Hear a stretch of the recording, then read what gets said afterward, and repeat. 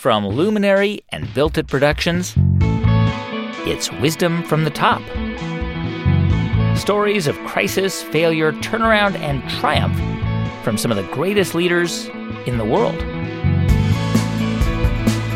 I'm Guy Raz, and on the show today, the story of Ken Chenault, former CEO of American Express. American Express was a predominantly white company.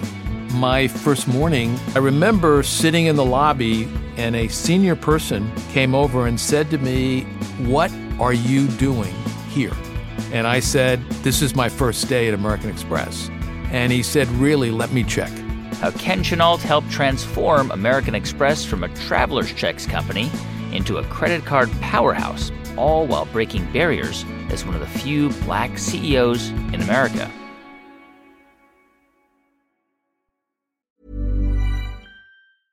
Hiring for your small business? If you're not looking for professionals on LinkedIn, you're looking in the wrong place. That's like looking for your car keys in a fish tank.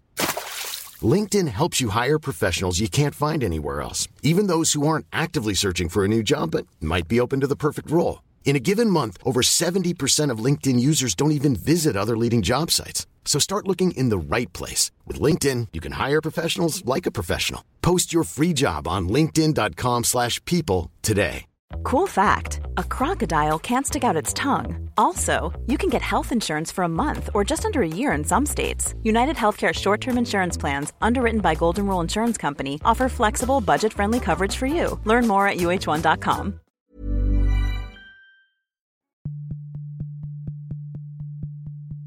American Express got its name from the nature of its business.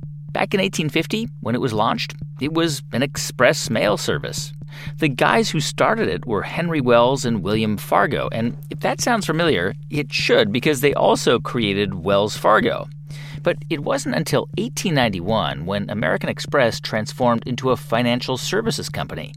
That year, they introduced traveler's checks to the world, and that single innovation turned the company into a powerhouse. Traveler's checks made it much easier for people to travel abroad without cash. And for most of the 20th century, traveler's checks were the company's core business. But by the late 1970s, credit cards started to gain a lot of traction. And Ken Chenault was one of the early disruptors of the company who pushed for a pivot away from traveler's checks to double down on cards. And for much of the 1980s and even 1990s, Ken spent his career expanding the company's global reach until he himself became its top leader in 2001. He wasn't just the first African-American CEO at AmEx. Ken was also one of the very few African-American CEOs among the Fortune 500. Ken Chenault grew up in Nassau County on Long Island. His dad was a dentist and his mom was a dental hygienist. He was born just a few years before the landmark Brown versus Board of Education case outlawed racial segregation in public schools across the U.S. Well, I think what was very important for me at that time, one of my close friends, Ted Wells, often talked about the fact that we were brown babies, meaning we were beneficiaries of Brown v. Board of Education. I was born in 1951. Ted, I think, was born in 1949, and we were able to have opportunities that, frankly, had been denied people who had gone before us. And one of the things that my parents really focused on was that we needed to be very, very aware of racism, very proud of our heritage. We should absolutely fight for our rights and fight for the rights of other people who were disadvantaged.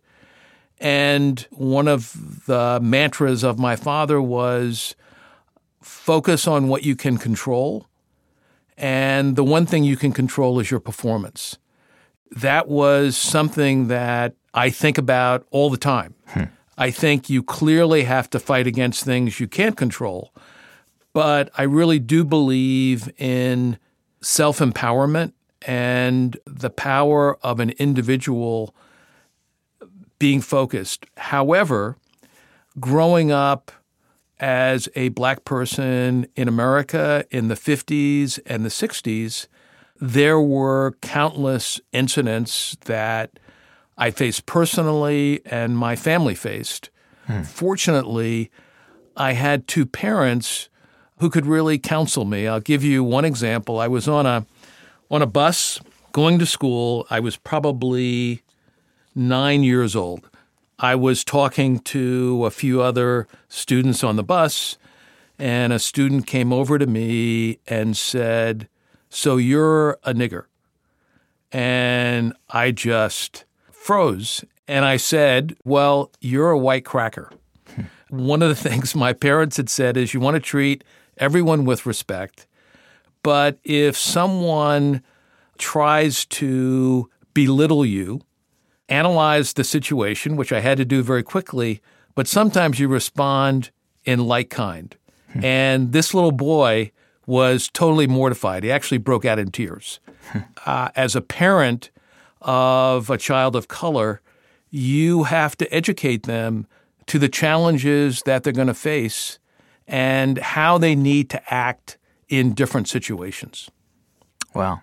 I mean, it sounds like the way your parents kind of talked to you about conflict was there are things you can control and things you can't, but one thing you can control is your reaction. Correct.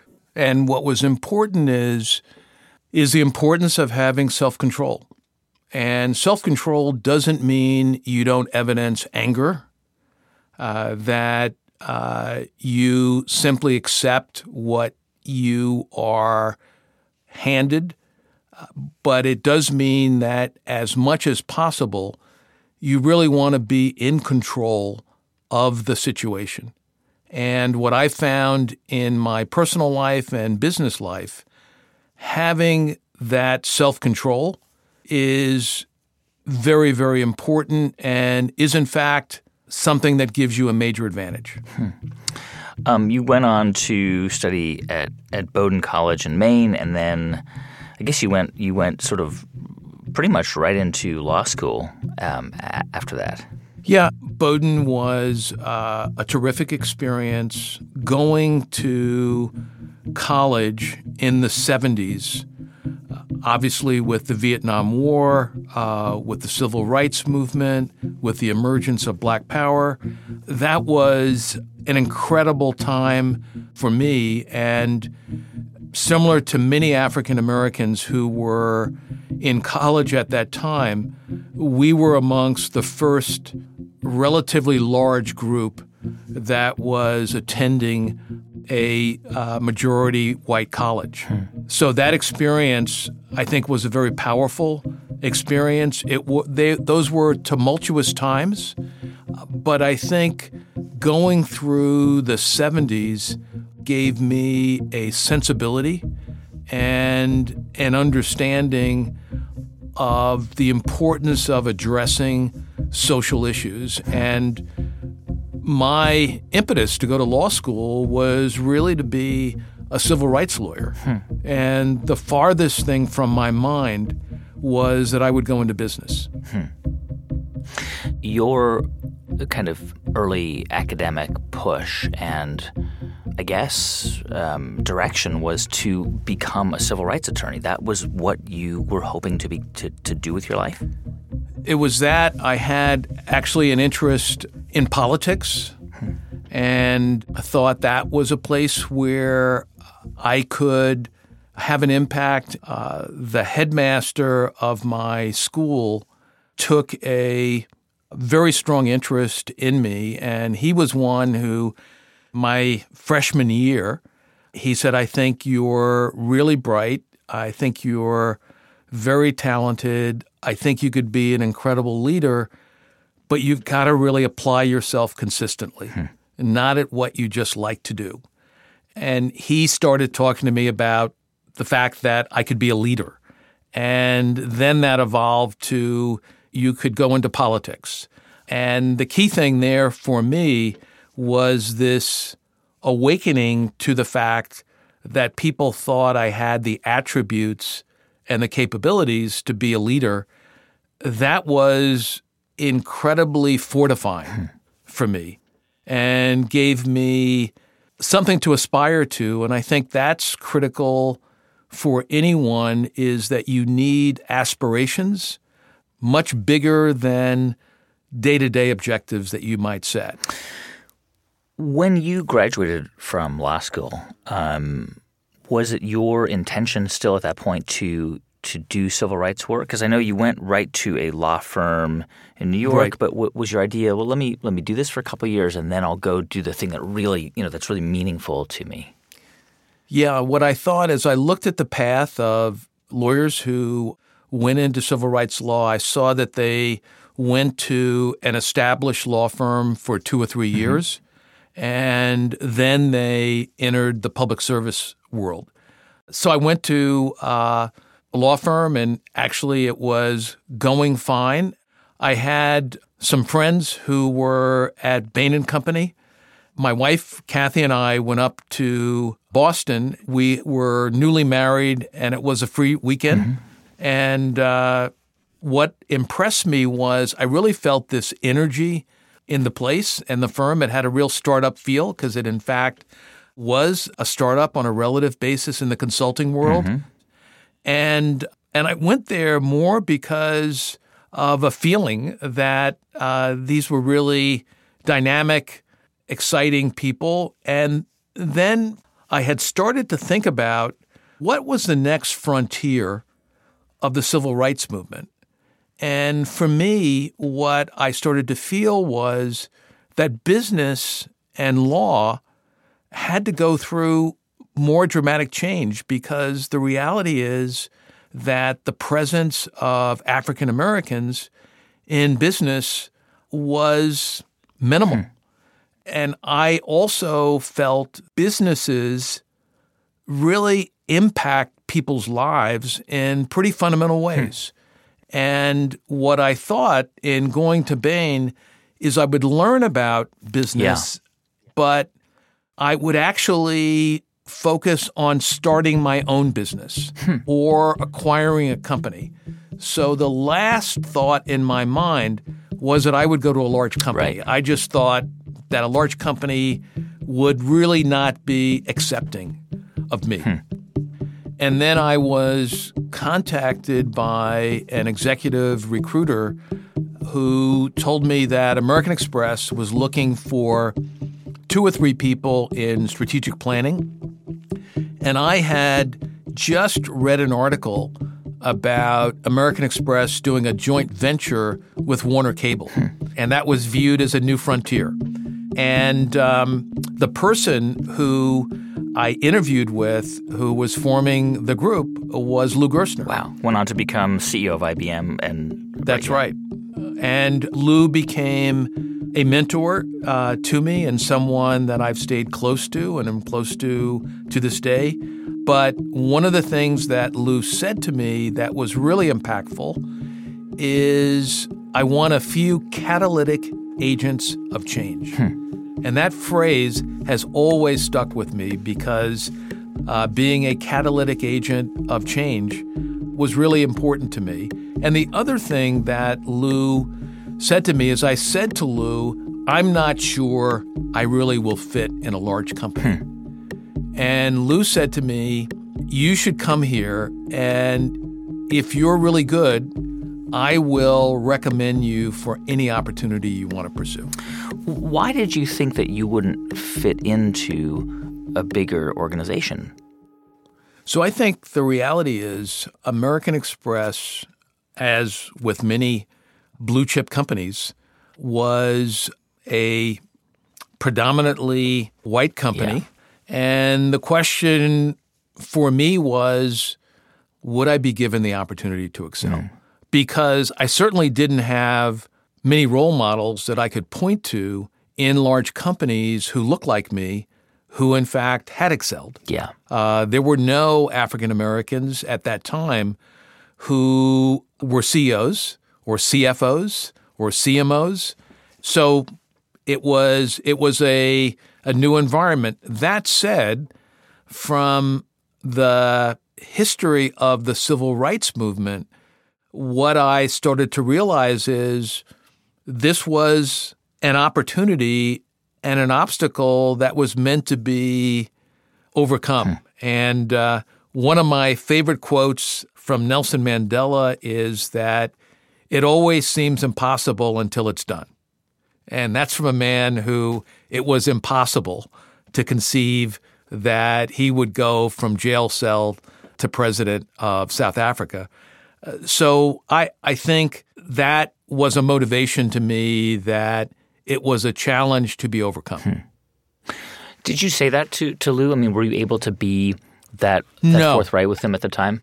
No, I didn't phrase it in racial terms. I just said, I just don't know how I would do in a large company. And what was interesting, my first morning, I came into a position above an entry-level position of someone coming out of business school. Because of my experience at Bain, they had me as a director. So I was clearly in lower middle management. Right. But I remember sitting in the lobby waiting for someone to come out, and a senior person came over and said to me in pretty menacing terms, "What are you doing here?" Wow. And I said, "This is my first day at American Express." And he said, "Really, let me check." Wow. So that was my introduction.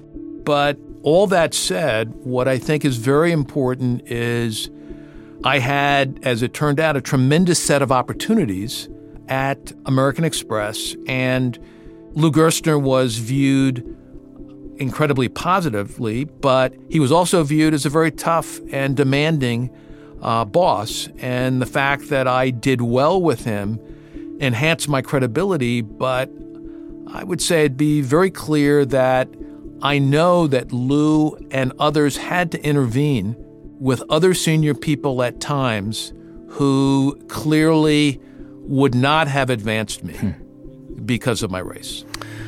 So 1981, how do you remember kind of just coping with that personally? Because for anybody, especially a young person, because you were still a young man, I mean, you're in your late 20s and starting your career, and that can be rattling for anyone.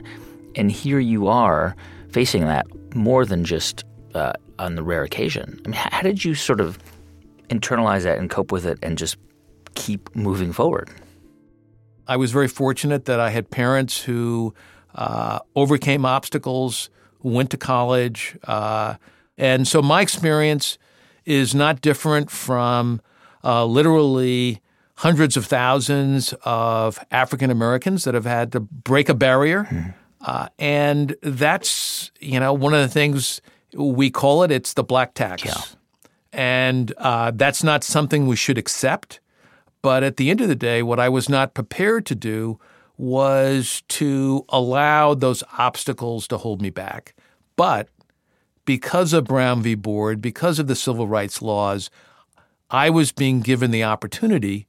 And I will tell you, I don't know how I would have handled psychologically the environment pre-Brown v. Board of Education. Those are incredible heroes that need to be even more celebrated. I'm Sandra, and I'm just the professional your small business was looking for. But you didn't hire me because you didn't use LinkedIn Jobs. LinkedIn has professionals you can't find anywhere else, including those who aren't actively looking for a new job, but might be open to the perfect role, like me. In a given month, over 70% of LinkedIn users don't visit other leading job sites. So if you're not looking on LinkedIn, you'll miss out on great candidates like Sandra. Start hiring professionals like a professional. Post your free job on linkedin.com/people today. When you're ready to pop the question, the last thing you want to do is second-guess the ring. At BlueNile.com, you can design a one-of-a-kind ring with the ease and convenience of shopping online. Choose your diamond and setting. When you find the one, you'll get it delivered right to your door. Go to BlueNile.com and use promo code LISTEN to get $50 off your purchase of $500 or more. That's code LISTEN at BlueNile.com for $50 off your purchase. BlueNile.com, code LISTEN. Burrow is a furniture company known for timeless design and thoughtful construction, and free shipping, and that extends to their outdoor collection. Their outdoor furniture is built to withstand the elements, featuring rust-proof stainless steel hardware, weather-ready teak, and quick-dry foam cushions. For Memorial Day, get 15% off your Burrow purchase at burrow.com/ACAST and up to 25% off outdoor. That's up to 25% off outdoor furniture at burrow.com/ACAST. Generative AI is not a one-size-fits-all. If you're powering a customer chat experience, you need instant speed at low cost. If you're doing complex R&D or advanced analysis, you need frontier intelligence. The Claude 3 model family from Anthropic offers a model for every task and budget. Claude 3 Opus sets new industry benchmarks for intelligence. Sonnet strikes the perfect balance between speed and skill. And Haiku is the fastest and most cost-effective model on the market. Join the thousands of enterprises who trust Anthropic to power their AI solutions. Visit anthropic.com/Claude today. So you get to AmEx. Obviously, Lou sees something in you and sees in you a pretty successful future there. But meantime, there are other executives who don't see that. What did you feel in those first few years when you were there that, I don't know, you weren't going to be included in the golf rounds or included in the lunches? Or was there like a clique of your cohort that you didn't make you feel like you were part of them? Here's the deal. I was not trying to become CEO of the company. Remember, I thought after 10 years, I said, I guess I'm going to be here for a while. Yeah, right. But the first few years, I thought I'm going to be here for a few years and then I'm going to do my own thing. Right. You did not see yourself as a lifer when you got there in 1981, no, right? Okay. I didn't see myself as a lifer. I didn't have an aspiration to be CEO of the company. And in retrospect, that gave me a level of comfort that my life wasn't tied into it. And what I would say is the majority of people in top management were very receptive to me. There were a few who were not. But what was important is I really focused on driving outcomes, on developing people, and frankly, I didn't socialize that much outside the office. Yeah. So 1981, you don't imagine yourself making this your life's career. No. But at some point, obviously, you must have woken up and realized that you were being promoted to various positions of authority, higher and higher, taking on more responsibility. At what point did you kind of realize, well, maybe actually I could be CEO of this place one day? Well, it was interesting. One of the first businesses I ran was a business selling merchandise through the mail that we were able to grow into a very substantial business. And just to be clear, you were selling like luggage tags and clocks. Well, luggage tags, luggage, electronics, jewelry. To card holders through catalogs? Toys, absolutely. So a card holder would get a catalog from American Express, and it's amazing that was a business because that's not a Oh, yeah. And statement stuffers. We actually grew it to over $600 million in sales and in 2.5 years. When you say statement stuffers, like advertising from and offers inside the statements? Oh, yeah. Wow. Yeah. It was one of the most successful direct marketing businesses. Wow. And I, in fact, tried to buy the business from the company. You wanted to buy it because you thought I could spin this off and then I could run my own business. Yeah. Right. You think about, not that I would have necessarily had the vision of Amazon, but if that had moved with the internet, I think it could have been a great business. Things worked out all right for me. I'm not complaining. But I was able to put together a very, very attractive proposal, and I got it through most of the levels. And then it came to Lou Gerstner, and he turned me down. And I was really upset. He turned you down for? He said, I'm not going to allow you to buy the company. The proposal that I'd gotten people to agree to is I would be able to use the American Express brand for 10 years. And I would have access to the list. The list of AmEx cardholders. That's right. And Lou said, that's a strategic asset. I'm not going to let you have it. And I was really, really upset. Yeah. And then he said, on top of that, Ken, I'm moving you into the card business. And I said, Lou, I don't want to go in the card business. And he said, well, let me sort of explain. This is what I want you to do. And Lou also said to me, I think you can really rise in this company. And I think you could one day run this company. And there's no way you're going to be able to do that without coming into the card business. It's really interesting how, failure and, what seems like bad luck at the time was actually a hidden blessing, right? Because you wanted to buy that company and spin it out. And I'm sure you were really frustrated and upset about it at the time. But I will tell you, I was emotionally devastated. And I was a pretty resilient person. But it took me a month or two to really get out of a funk because I saw my whole world was I really had this vision that I could create this direct marketing powerhouse. Yeah. And this was a dream. And Lou and the company were taking away this dream. And I just saw that I'd be stifled. And I think the important point here is that you have to deal with setbacks, but you also have to step back and really analyze the opportunity. And then the person or persons extending you the opportunity, do you trust them? Do they have your best interests at heart? And what I felt is that, Lou, I could understand. You got to put yourself in the other person's position. As much as I wanted this, I had to admit that Lou's focus on the assets, the brand, which is incredibly valuable, and the data and the card member access, I had to admit intellectually he had a valid argument. And at the same time, I trusted that he had my best interest from a career standpoint. But life and your career is generally not a straight line. And sometimes for people, if it's too straight a line, they have a pretty steep fall. Okay, so I want to fast forward a little bit because I know you've been involved in the travel business, and that became a huge part of Amex. And we tend to think of course, of Amex as a credit card company, but really the travel services were huge. And then you get into the card business. And then 2001, you are named CEO. But I think it was like 3 or 4 months later that 9/11 happened. It wasn't just 9/11, but Amex headquarters were directly across the street from the World Trade Center. Were you there that day in the building? I was not in the building. I was actually in Salt Lake City. I was visiting one of our service centers.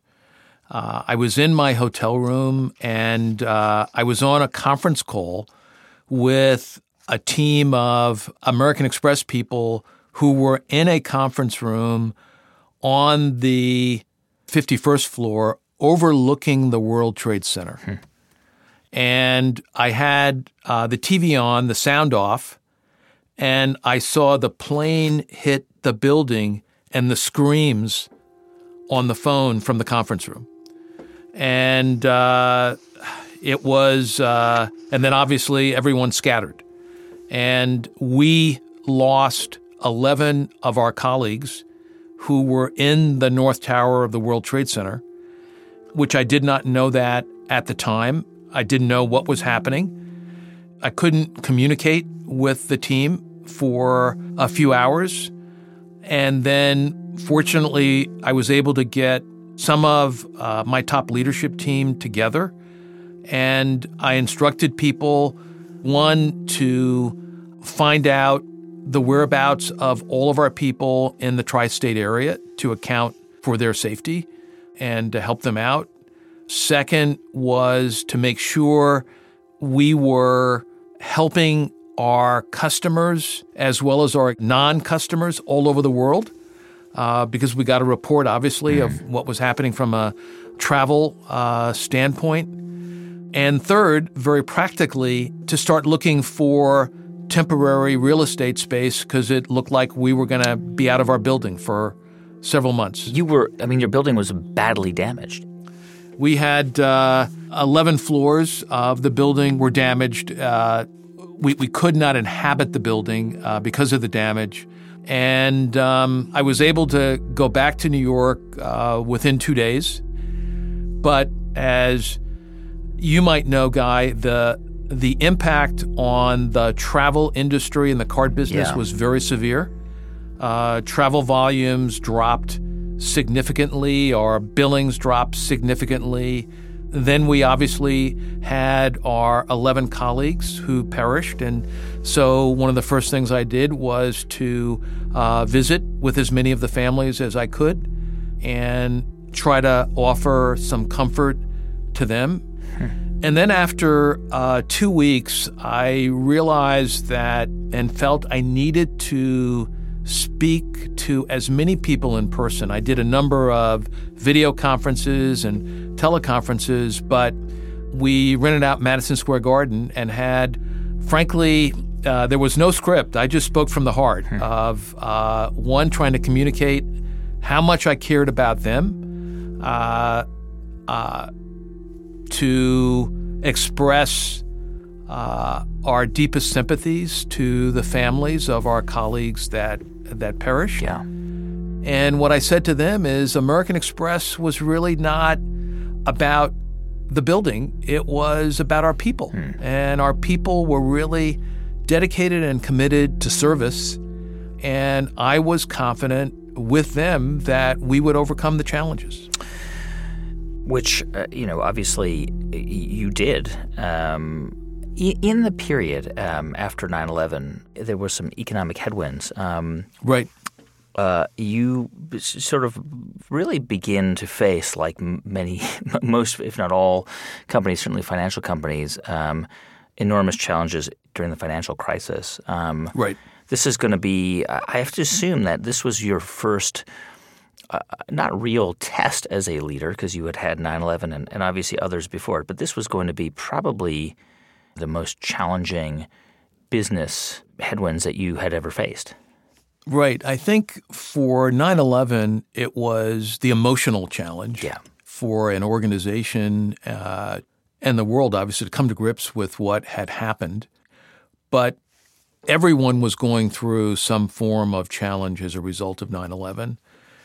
In the financial crisis, that, to your point, Guy, was the most significant business challenge because, as with some other financial services companies, we could have gone under. But I believe in a crisis, you need to look for opportunity because most people panic in a crisis. And you clearly have to focus on the situation at hand because you got to get through that. But what you also need to do is to say, what are the opportunities as a result of the crisis? And what I was committed to was that we were going to selectively invest. And I think what was very, very important is that we were in a situation where we were one of the few financial services companies that did not cut their dividend because I believe that we have an obligation to our shareholders and our investors. Right. And so we were able to come out of the financial crisis with terrific momentum. There's a narrative that I know that you are aware of, and the story is something like this. It's an oversimplification, but AmEx comes out of the financial crisis and just, guns blazing. Around 2015, the stock is trading at an all-time high, $95 a share. You, at this point in your career, are starting to think about moving on. You've got a potential executive who you're grooming to take over, Edward Gilligan, and this is a year that begins a difficult 2-year period for American Express for you. Stock price falls by almost half. You separate with Costco, which was a huge partnership. I mean, they were making big demands, and you said, forget it, we're not going to accommodate these demands, so this partnership is over. And I think it accounted for like 8% of Costco's sales. It was huge. Of ours, which of yours. And, of course, Edward Gilligan, the heir apparent, he dies. He has a blood clot and he dies. Talk to me a little bit about that period, 2015 to 2017. Here's how I would characterize it. First, most importantly, Ed was a terrific executive and a terrific person. And we'd worked together for 30 years. And we were very, very good friends. And I would not underestimate the shock and the impact of that.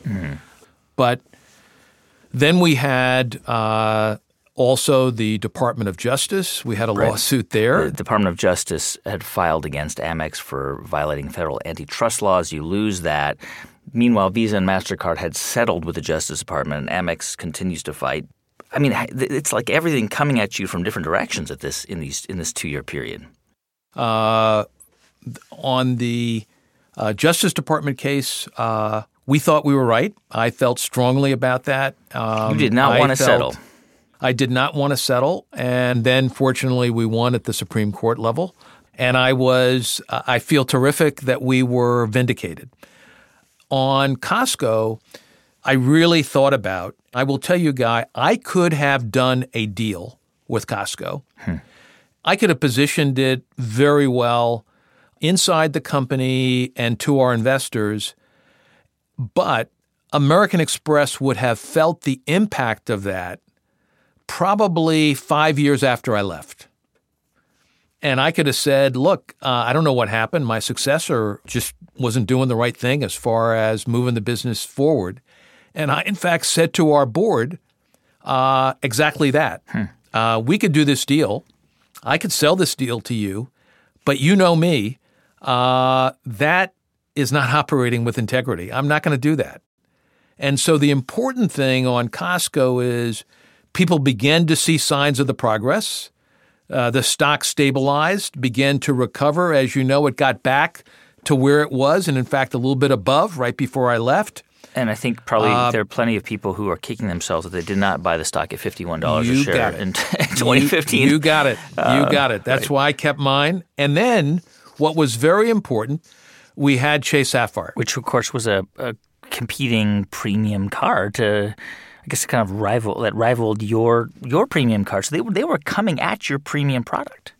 That's right. And the reality is people have always been coming after the premium segment. But one of the things that I had a lot of confidence in was our Platinum Centurion products. And we study our competitors. But one of the things we did, which I think is an important lesson in a values-driven business, meaning that you understand what your value is to the customer. We actually further increased the value, and as we've done periodically, we increased the fee. What do most people do when they have a competitive incursion with particularly a product that tries to imitate the existing product? You lower the fee. They lower the fee. No, if you are really a value-driven company, focus on building an enduring relationship, and you have a differentiated value proposition, that's the power of a brand. And a brand is a cluster of values, both rational and emotional.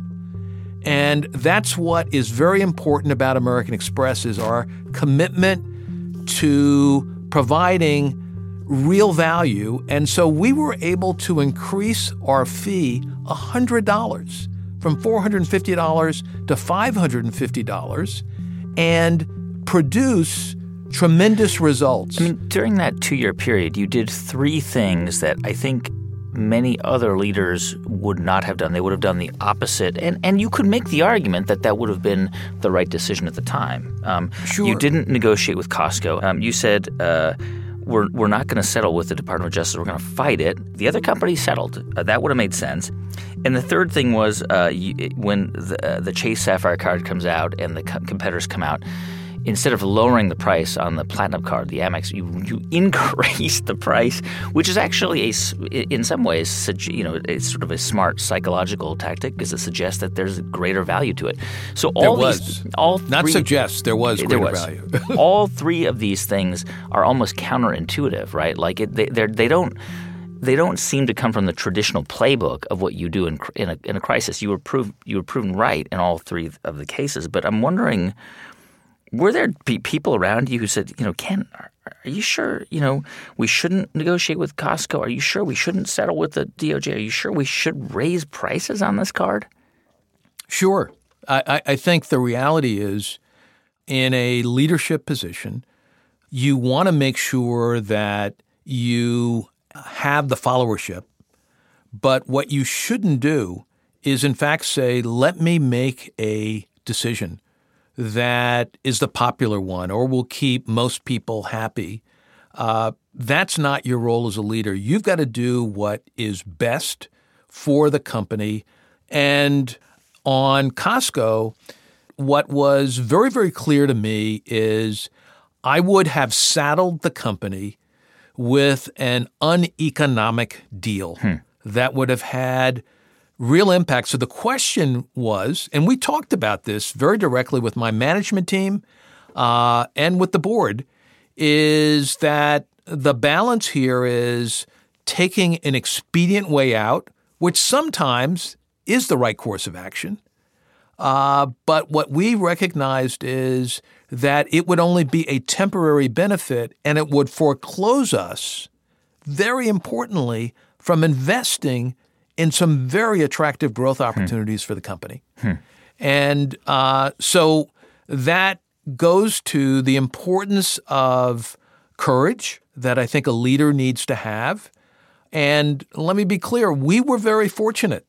I feel vindicated by the Supreme Court in the DOJ case. But let's be clear, it could have gone the other way. Sure. And so you've got to say, what's the principle?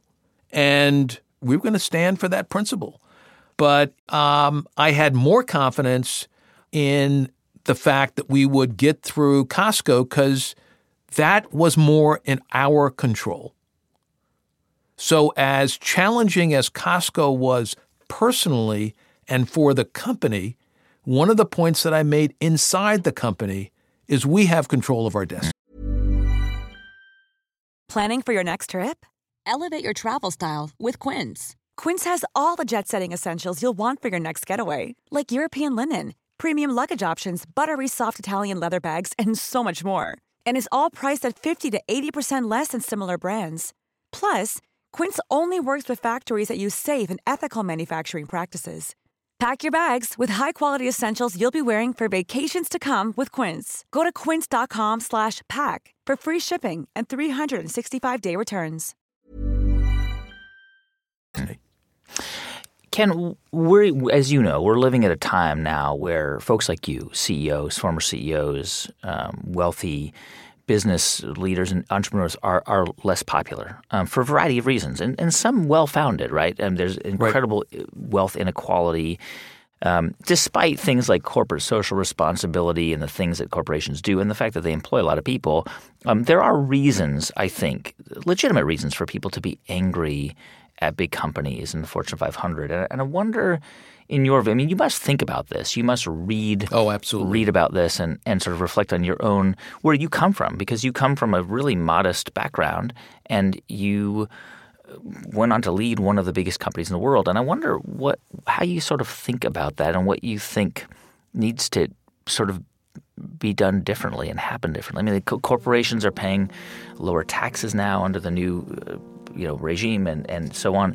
So I just wonder, what do you think about these times we're kind of living in? From a corporation standpoint, it goes to the philosophy that I think people need to have is, if you really want to build an enduring company, you want a stronger society. And I really believe, and part of it maybe is my aspirations growing up in the 50s, 60s, and 70s, but I really believe that corporations exist because society allows us to exist. There's no entitlement that corporations should be able to operate. So if that's the case, I think we all have a responsibility and an obligation to help improve society. And so companies need to determine what their responsibility is. And I think one of the things that needs to take place is a reframing of responsibility. Look, this is not just an issue for technology companies. technology clearly is changing the world, and I think we need a reframing of what the responsibilities are of companies. And I think here's my view. Every company has values that they want their people to adhere to and strive for. No one's perfect. Mistakes will be made. But the reality is, I would say simply hold the president to the same standards that you would hold someone who is on your board, someone who is in your top management, or someone who was an employee at your company. If we tolerate, and we all know in any organization, if you tolerate people who don't operate with core values, that will damage the fabric of your organization. One of the things, Guy, it'd be useful to talk about General Catalyst. Yeah, please do so. And I guess I should mention, General Catalyst is a venture capital firm that you began working for after leaving American Express. That's right. And one of the things that I was very excited about in my next chapter is I really wanted to be on the forefront with people who are going to change the world through technology and services. And I was fortunate that the two founders of General Catalyst, who I've known for over 20 years, they also shared, we were very aligned in our values. And we've developed a mission for General Catalyst, which is to invest in positive, powerful change that endures for our entrepreneur founders, our investors, our people, and society. And I've loved it. I've also feel very strongly that diversity for technology companies and in the VC sector has been very, very poor. And that's something I'm very focused on. And I also believe that most founders want to build enduring companies. And so I really like working with founders right at the beginning of what are the values you want to put in your company, as well as what the value proposition is that really is going to be a powerful one that's going to drive tremendous growth. And I've seen a high level of receptivity to that. And there's one company that we recently invested in called Guild Education that I think has the potential to transform workforce education. And so just as I believe a company, one of the things I always said at AmEx was innovate or die. There's really not a choice. That's what I'm doing, and it is absolutely fantastic. So, I mean, you get to AmEx. What is it that you were able to do? I mean, do you, if you were to sort of step on a balcony and look down at all of the executives, what are some of the qualities that you developed that helped you win the confidence of the team around you to put you at the top of the company? I really do think first and foremost is people really believe that I care about them and I want to make a positive difference in their life and that I want to win. And I want to win with values. And what was very, very important is to be able to build trust. One of the things I always say to leaders is a real leader shares the credit but takes the blame. But I would say, Guy, the underlying attributes are people need to believe that you can take them there. You have to offer a compelling vision, but the reality is they have to be able to trust you unreservedly, but at the same time have the freedom to question you and challenge you.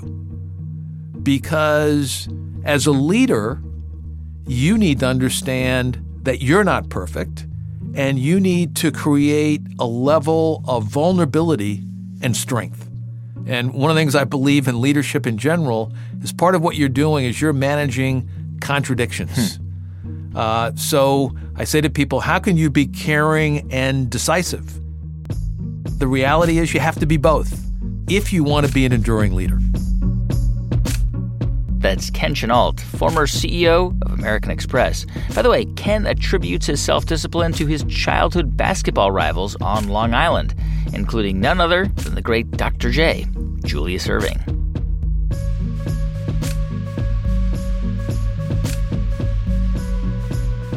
Hey, thanks for listening to the show this week. The music for this episode was composed and performed by Drop Electric.